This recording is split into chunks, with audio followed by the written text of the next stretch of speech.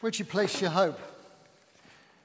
That's what it's about. It's about Elijah in despair. Where do you place your hope as a people of God, as an individual? My hope, it says, is in the name of the Lord. My hope is in the name of the Lord. But what does that actually mean? Because that's a powerful voice and that's a powerful sense that we want in our lives. But what does it mean in reality? And I pray this morning that the story of Elijah, for you, if you feel as though you've been standing alone in a situation, I pray this story this morning will bring you hope. Because it is a true story of hope over despair. Because Elijah had followed the succession of ungodly kings. My goodness, had they been a group of kings, there had been one after the other, and it seemed as though each one got worse than the one before. It has sort of accumulated. And the Bible says that this King Ahab did more evil in the eyes of the Lord than all the ones that had gone before him. Do you get the picture? And then adding into that, he marries this woman called Jezebel, who probably was just as bad as he was. It was a marriage made in hell for the people because it got worse and worse. And into this, Jezebel also decided that she would worship the gods of Baal, these fertility gods and gods or whatever. So she brought 450 of her prophets with her, and then another 400 prophets that served the goddess Asherah.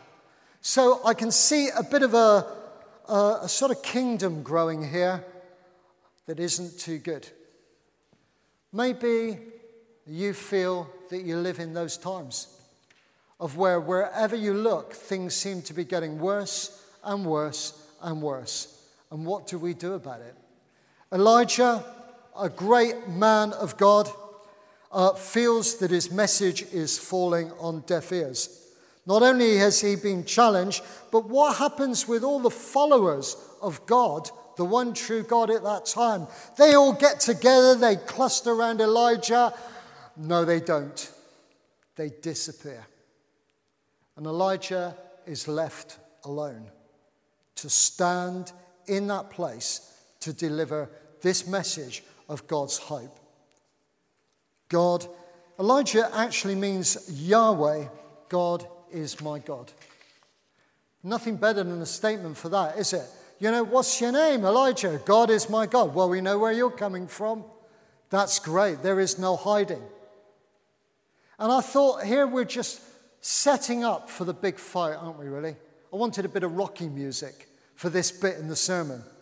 And comes out, this is the big ticket, because Elijah is about to confront everybody else. He is about to confront the establishment. And there's going to be a bit of a showdown. Just to catch up, Baal worship was to do with crops. So all the people, quite rightly, they felt, oh, well, we'll follow these gods who give us rain and stuff like that. So we're okay. It's what we want. It's what we do. But it wasn't. And here we've got Elijah is called to King Ahab. And he says to him, look, basically this is my translation here. If you don't get a grip, if you don't get a grip on this nation, if you don't follow the one true God, if you basically don't get a grip on your wife and what she's doing, then actually what I'm going to do is the Lord your God is going to withhold rain. And he won't turn the tap on until I ask him to do that. What a big call. What a big call. What a courageous call to stand for God. To go and say, I am not going to put up with this anymore. The Lord your God, I can buy into everything else, but I refuse to buy into this. And whatever, the Lord refused to buy into this. And there needs to be a change.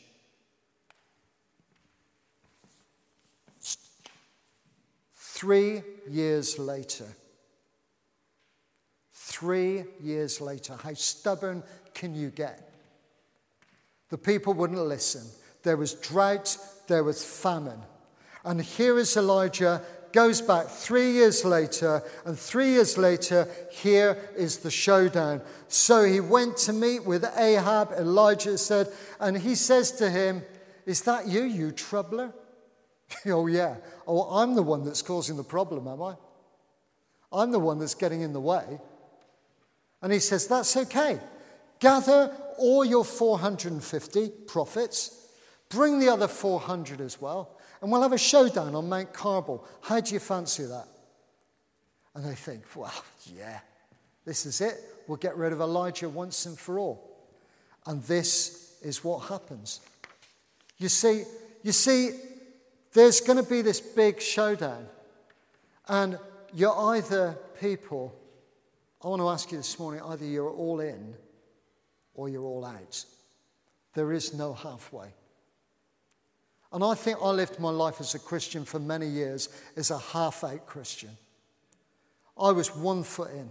I could sit on the fence with everybody else. I could buy into everything else, but I wasn't 2 feet in.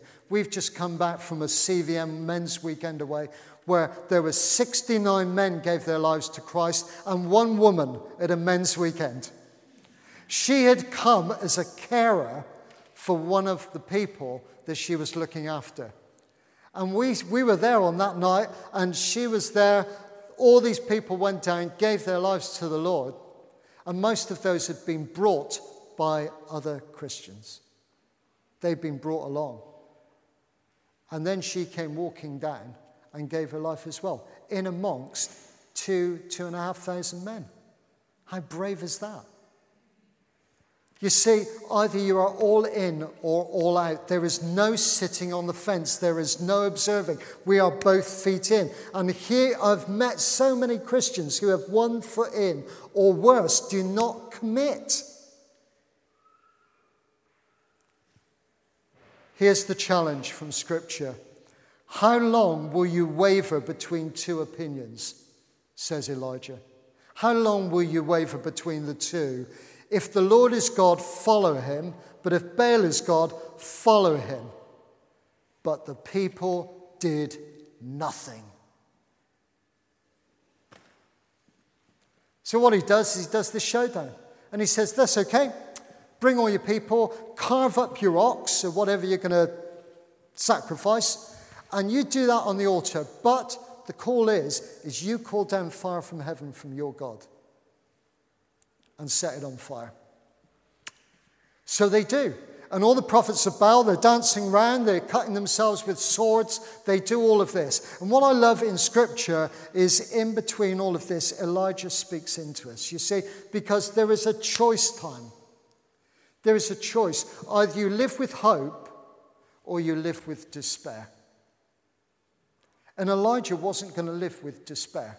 He wasn't going to live with despair for the people because he had a heart for the people. His heart was with the people. And we heard that in our testimony this morning. We've heard that in our hearts this morning. We have a heart for the people that we are called to reach.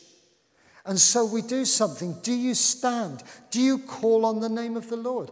Do you call on the name of the Lord in those times when he has to make a difference and bring hope?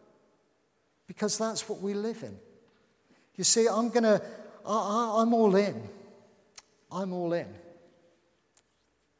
And Elijah was all in. I want to bring hope to a people. I don't want to just see them carry on in this way, in this life. We want to bring hope into people who have despair. And I don't know about you, I talk to people as you do. And I just sense there's a lack of hope around at the moment. But there's a lot of despair. I believe that we're called to be bringers of hope. So what happens? Everybody comes. It's the big ticket.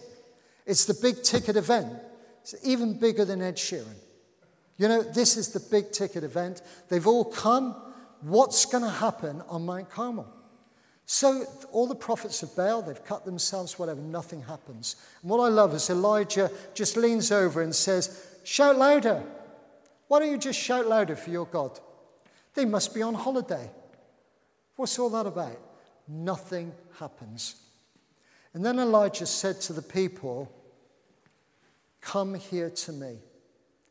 Come here to me. And with that, he says, I don't want to make this easy. Just there's 4 big pitchers of water over there. Just pour it on this thing. I don't want anybody to be in any doubt. So they do that once. And they said, no, actually, let's do it again. And let's do it again. Let's let nobody be in any doubt about this God of hope that I'm talking to you about. And so he does that. He calls fire down from heaven, and it burns up.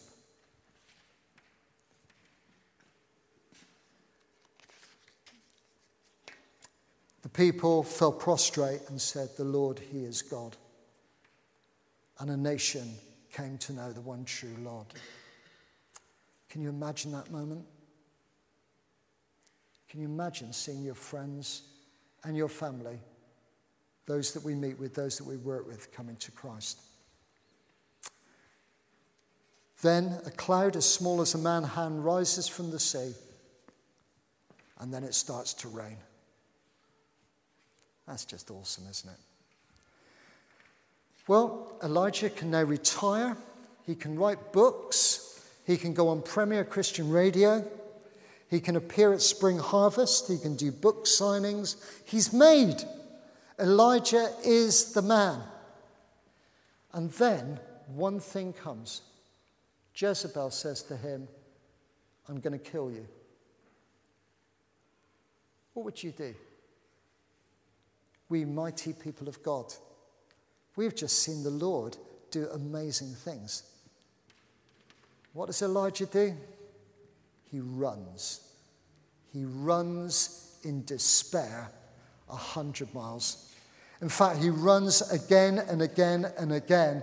And where it ends is that he is found lying under a broom bush. And he says, this is life for God's purposes and his power. This is the game changer. 100 miles later, he lies under this bush and says, take my life. What brings a mighty people, a mighty person of God, within just a day or so to that point? And I would suggest that we know that place. That we know that place is people of God who have given our lives, who have served, who have done amazing things and seen God do amazing things. And we've come to that point where there's one thing that happens that suddenly knocks our faith, puts us into despair, and makes us run. This is encouragement. Because what did the angel bring? The angel brought cake. It says he fed Elijah at that point. You know, I want to give you hope because I want us to realize that we are human. Nudge the person next to them and said, you're human. It's okay. You're human. We are human. And we meet that point sometimes where something will happen and we get burnt out. Elijah has given 3 years of drought. He's done all of this. He's done that great thing on Mount Carmel. He is human, and he's done the amazing thing. And then the one thing that catches him is he realizes that his gauge of fuel is nearly on empty. And then comes the one thing that breaks in and causes him despair. And he runs. Be encouraged. Because we all meet that point. Mighty people of God. We have all been there. What do? We do the encouragement here. First of all, the physical. What does God do for Elijah? He builds him up physically.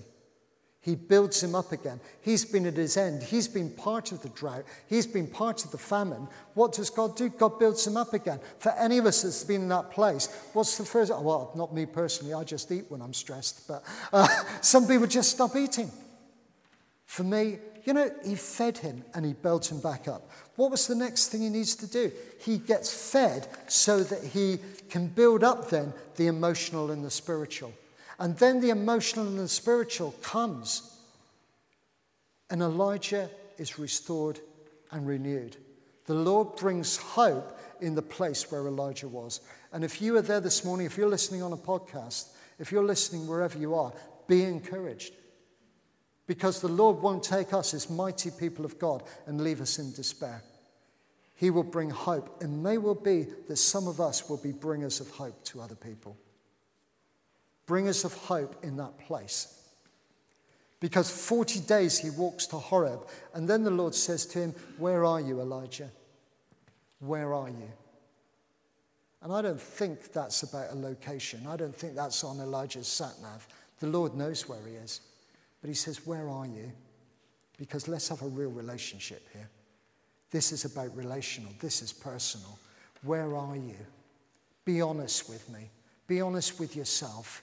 And let's get back to that place where you need to be, because I can do that. And I don't know where you are at the moment, but if God asked you, "Where are you?" what would your reply be to God? Honestly. Because that's what it's about. Maybe, "Lord, I'm 2 feet out at the moment, but I want to be 2 feet back in." Maybe I was 2 feet back in years back. Maybe I've lived my Christian life as only 1 foot in. Maybe I've lived my life of just acknowledging God, but never actually being open enough or think I can be open enough to have a personal relationship. So I want to be all in. And so spiritually, Horeb was an opportunity for a fresh revelation. And that's where he was. I don't know what your Horeb is. Where is your place for a fresh revelation of God? To say, "I'm all back in again. I'm 2 feet in." You see, Elijah already knew the power of God.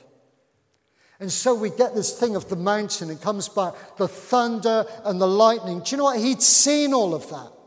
He'd seen the fire come down from heaven. He'd seen the power of God come down. He'd seen fire come from nowhere into anything. He'd seen that. He doesn't need to see that again. Maybe many of us don't need to see that again. We've seen the power of God. We've seen lives changed. We've seen people change. We've seen people transformed in the love of God.